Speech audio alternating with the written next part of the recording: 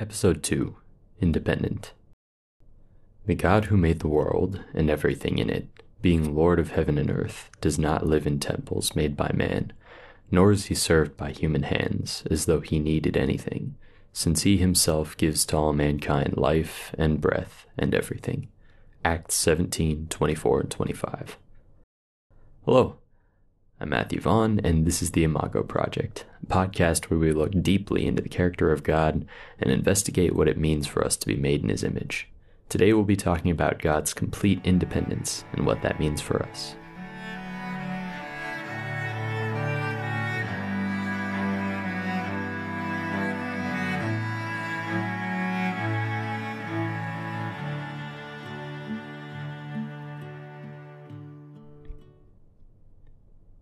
Part 1. Introduction. When I was first writing this script, I was sitting in a coffee shop sipping a pour-over, a washed Ethiopian for those who are as pretentious as I am, and there was a family seated across from me. They had a baby, probably 1 or 2 years old. I don't know, I'm not very good at judging the ages of children, but his parents were watching him walk around and making sure he didn't go too far or trip and fall into anything. Being a baby who had barely started walking, he didn't really have a reference for what would hurt him on his own, so his parents had to function as a safety net for him. They had to set the boundaries for what would keep him safe and keep their eyes on him to make sure he wasn't going too far away. When they would pick him up, he would smile and lean into them. If he had gotten hurt, he would have cried to get their attention. What I'm saying is, babies love to receive attention from their parents and rely on that attention for healthy development. Unfortunately, we all reach an age where we no longer want to rely on anyone else. We want to be on our own, capable of supporting ourselves and deciding what is good for us and not good for us. There comes a point where we all start searching for our purpose, searching for financial freedom, and searching for fulfillment. Also, we can reach the end of our lives and say, in the practically immortal words of Frank Sinatra, "I did it my way." When we look at Maslow's hierarchy of needs, the peak of our pyramid needs is self-actualization, self-fulfillment. No other animal has a need for self-fulfillment. A dog doesn't have a plan for its life, so it can't get depressed because its life didn't go the way it thought it would. It's not the case for us. No matter how hard we try, unless we were created with a purpose in mind, there's no reason for us to believe that life means anything at all. Let me explain. When we make something like a couch, the purpose of that couch is to be sat on. The couch is dependent on its creator to have that purpose. If it just existed on its own, the fact that it could be sat on would be purely coincidental. So, if people were not created, then they don't have an intrinsic purpose. Thus, nothing that a person could ever do would ever mean anything real, because there's no true benchmark for success or failure. All things would be utterly meaningless if they were not intentionally created with meaning. Why then does even the most cynical person have an unshakable desire for greater things? Wouldn't it make sense for that to not be the case? Speaking pragmatically, it makes no sense to want anything more than to be comfortable until we die. Why then do we have aspirations? Why do we build skyscrapers? Why do we want to go to space? Why do we want to be remembered? Most of all, why can we not seem to find true, lasting fulfillment in ourselves? Before we answer all those questions, let's start by talking about God's independence, and we'll have fun getting existential later on. Part 2. The Independent God.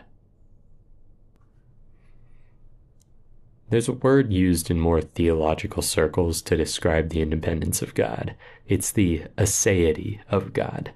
Basically, this word means that he exists by and of himself, and is fully self-sufficient, independent, and autonomous. Of course, we didn't pull this idea from nowhere. Let's look at Acts 17:24 through 28. The God who made the world and everything in it, being Lord of heaven and earth, does not live in temples made by man, nor is he served by human hands, as though he needed anything, since he himself gives to all mankind life and breath and everything. And he made from one man every nation of mankind to live on all the face of the earth, having determined allotted periods and the boundaries of their dwelling place, that they should seek God, and perhaps feel their way toward him and find him. Yet he is actually not far from each one of us, for in him we live and move and have our being, as even some of your own poets have said, for we are indeed his offspring. In that passage, Paul is preaching the gospel to a crowd of Athenian citizens. These Athenian people had statues to their various gods, and one statue with the inscription, "To the unknown God." This statue dedicated worship to whatever god they didn't know about yet, just in case they had missed any. Naturally, Paul saw through this worship to the heart behind it. They believed their gods needed worship and would lash out if they didn't receive the offerings they required. I mean, if we look at ancient Greco-Roman mythology, their gods were extremely human. They slept, they had sex, they ate, they drank, they made mistakes, and they had very bad tempers. In fact, their gods had parents of their own. Taking things down to brass tacks, their gods were created in their own image from wood, marble, gold, and other precious metals. God, however, is not created in the image of anyone, nor is he even created. This is an important aspect of his identity. He exists because he is. He is the I Am. He is the one who is, who was, and who is to come. He is, without anything, already perfect in all his ways. He needs nothing, so everything he does is free from sinful motivation. We see that clearly in James 1:13, where James writes, "For God cannot be tempted with evil, and he himself tempts no one." Because God cannot be tempted, we can safely infer that God's pure heart and pure intention, free from temptation or evil, spoke creation into existence. You see, the words we humans say flow from whatever is in our hearts. If our hearts are full of nasty thoughts, our words will reflect that. If our hearts are full of love, our words will reflect that. Considering that we were created in the image of God, it stands to reason that his words are much the same. However, he is pure. So rather than being from a selfish desire for recognition or a thoughtless demonstration of infinite power, God's act of speaking creation into being was the original act of love toward his creation. I love the way Makoto Fujimura put it in his book, Art and Faith. Less than speaking, he imagines creation as God singing everything into existence, a melody flowing from a heart full of joy at the creation of things that he could demonstrate his infinite and perfect love to. That sort of love can only be expressed by one who has no need for reciprocation. In the acknowledgement of God's perfection and self-sufficiency, we capture yet another important fact. He gets nothing from us. Robert Shaw put it this way: his glory necessarily results from, or rather consists in, the absolute perfection of his own nature, and his blessedness is all summed up in the possession and enjoyment of his own infinite excellencies. God is complete entirely on his own. We often say that we live to glorify God. I would rephrase that statement to make it ring with a bit more truth. We live to acknowledge the glory of God. We don't add glory to him by the way we live, as if his glory wasn't already complete. We turn the eyes and hearts of others to acknowledge the complete glory of God by the way we live. There are infinity plus one ways to say that God is fully independent, but at the root of his independence is his perfection. He can do all things, he knows all things, he is in all things, he misses nothing, wants nothing, and can do anything except sin. All his ways are pure and perfect. If he were not perfect, then he would not be deserving of worship. His perfection is the core of who he is. Because he is perfectly independent, he is capable of perfect love, perfect justice, perfect holiness, perfect mercy, and infinitely more. That's the reason we're starting with his independence. With that in mind, I'm going to move on to talking about us in light of who he is, because the only right lens to look at ourselves with is through the lens of the image we were created in. Part 3. The Dependent Man. Looking back at Genesis 2:7, we see the creation of man. God formed man from dust and breathed life into him. From the beginning, that separates us from him and creates an understanding of our reliance on him. We have an origin, and our origin is him. If we move on from Genesis 2:7 to Genesis 2:8 through 10, we see God continues from providing man with breath and life, to providing him with a dwelling place in the Garden of Eden. And the Lord God planted a garden in Eden, in the east, and there he put the man whom he had formed. And out of the ground the Lord God made to spring up every tree that is pleasant to the sight and good for food. The tree of life was in the midst of the garden, and the tree of the knowledge of good and evil. A river flowed out of Eden to water the garden, and there it divided and became 4 rivers. In the garden there was food, water, and in verse 15, we see there was also work to be done. The Lord God took the man and put him in the Garden of Eden to work it and keep it. To me, this is the most interesting part of the creation narrative, because it somewhat contradicts what we think of when we think of perfection. In God's perfect creation intent for man, man still ate, drank, worked, and needed company. In all likelihood, man kept the Sabbath as well. The point is, God created man with needs, and then he supplied what was necessary for those needs to be met. Man needs food. There's trees that are good for food everywhere. Man needs water. There's a river. Man needs purpose. He'll keep the garden. Man needs company. I will make a suitable helper for him. For however long Adam and Eve were in the garden, we can assume there was never a moment where they were really even conscious of their needs, because God had provided everything already.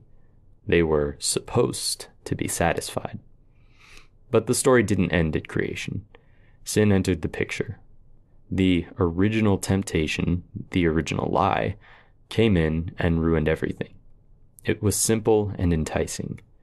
God knows that if you eat of this tree, you will be like God, knowing good and evil. You will be like God. Adam and Eve knew God personally. They had walked with him in the garden. They had witnessed his glory firsthand.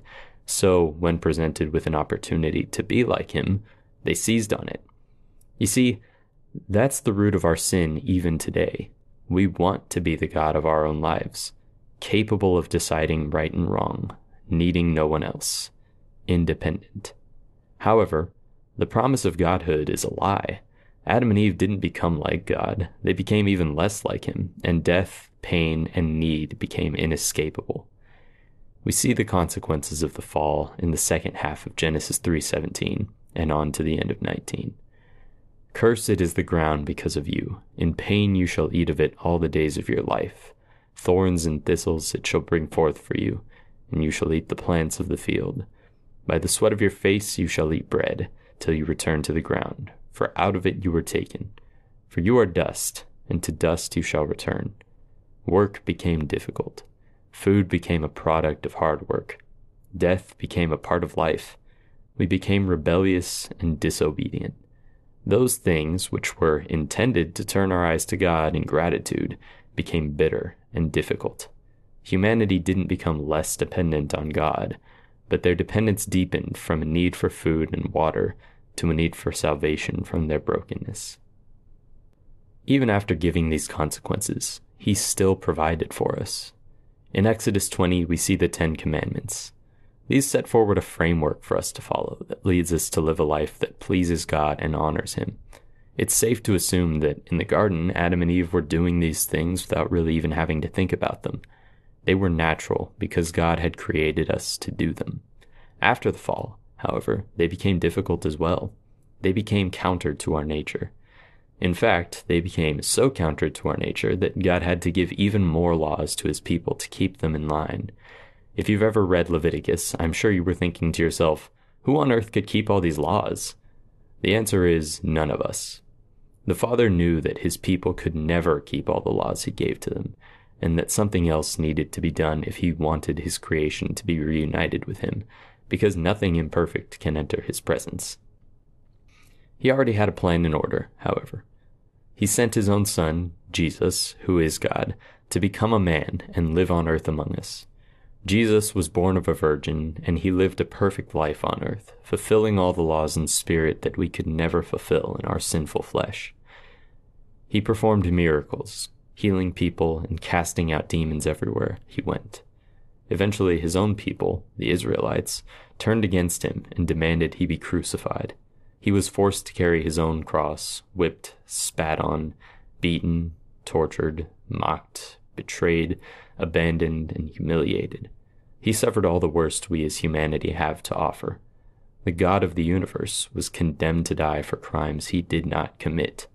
As he hung on the cross, he became our sin and died, putting our sin to death with himself as a perfect sacrifice to pay the price of our sin, which is death. After 3 days, he rose from death in complete victory, so that anyone who believes in him in their heart and confesses that he is Lord could be reconciled to the Father and spiritually covered in his blood, so they can eventually enter into the presence of God and be with their Creator. That's the heart of Christ's sacrifice on the cross. We certainly couldn't save ourselves, and he didn't need to save us from our sin, but he did so because he loves us. Romans 5:8 says, "But God demonstrates his love for us in that while we were still sinners, Christ died for us." We will always have needs, but in the present, our greatest and deepest need is salvation. So, as the perfect provider with no needs of his own, Christ provides for us salvation and life in his own death and resurrection. What glorious truth that is. Remember how I was talking about how we have these desires for remembrance and greater things? God is those greater things. He is the eternity and life we so desperately desire. He is the fulfillment of everything we were created to be, and we can only be truly and completely fulfilled when we have him in our hearts and minds. That's the reason the greatest command given by Jesus was love the Lord your God with all your heart, soul, mind, and strength. From that love will flow obedience and reverence before God, which will take us to those around us to share the love and glory of God until all the world has heard the greatness of his name. Whenever I think about, talk about, or write about these things, I can't help but be amazed at what goodness our God possesses. I hope this has been encouraging to you, and I hope that you have more love for and understanding of the character of God after listening to this. Psalm 50. The Mighty One, God the Lord, speaks and summons the earth from the rising of the sun to its setting. Out of Zion, the perfection of beauty, God shines forth. Our God comes. He does not keep silence. Before him is a devouring fire, around him a mighty tempest. He calls to the heavens above and to the earth, that he may judge his people.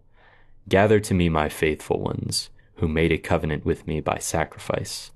The heavens declare his righteousness, for God himself is judge. Hear, O my people, and I will speak. O Israel, I will testify against you. I am God, your God. Not for your sacrifices do I rebuke you. Your burnt offerings are continually before me. I will not accept a bull from your house or goats from your folds, for every beast of the forest is mine, the cattle on 1,000 hills. I know all the birds of the hills, and all that moves on the field is mine. If I were hungry, I would not tell you, for the world and its fullness are mine. Do I eat the flesh of bulls or drink the blood of goats? Offer to God a sacrifice of thanksgiving, and perform your vows to the Most High, and call upon me in the day of trouble. I will deliver you, and you shall glorify me. But to the wicked, God says, what right have you to recite my statutes or take my covenant on your lips? For you hate discipline, and you cast my words behind you. If you see a thief, you are pleased with him, and you keep company with adulterers. You give your mouth free rein for evil, and your tongue frames deceit. You sit and speak against your brother. You slander your own mother's son. These things you have done, and I have been silent. You thought that I was one like yourself, but now I rebuke you and lay the charge before you. Mark this then, you who forget God, lest I tear you apart and there be none to deliver. The one who offers thanksgiving as his sacrifice glorifies me. To one who orders his way rightly, I will show the salvation of God.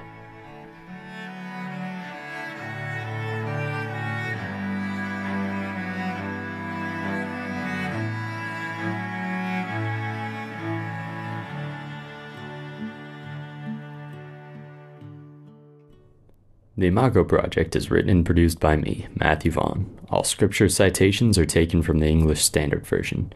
The intro song is an excerpt from Omnipotent Yet Intimate by Ben Potter. Thank you for listening.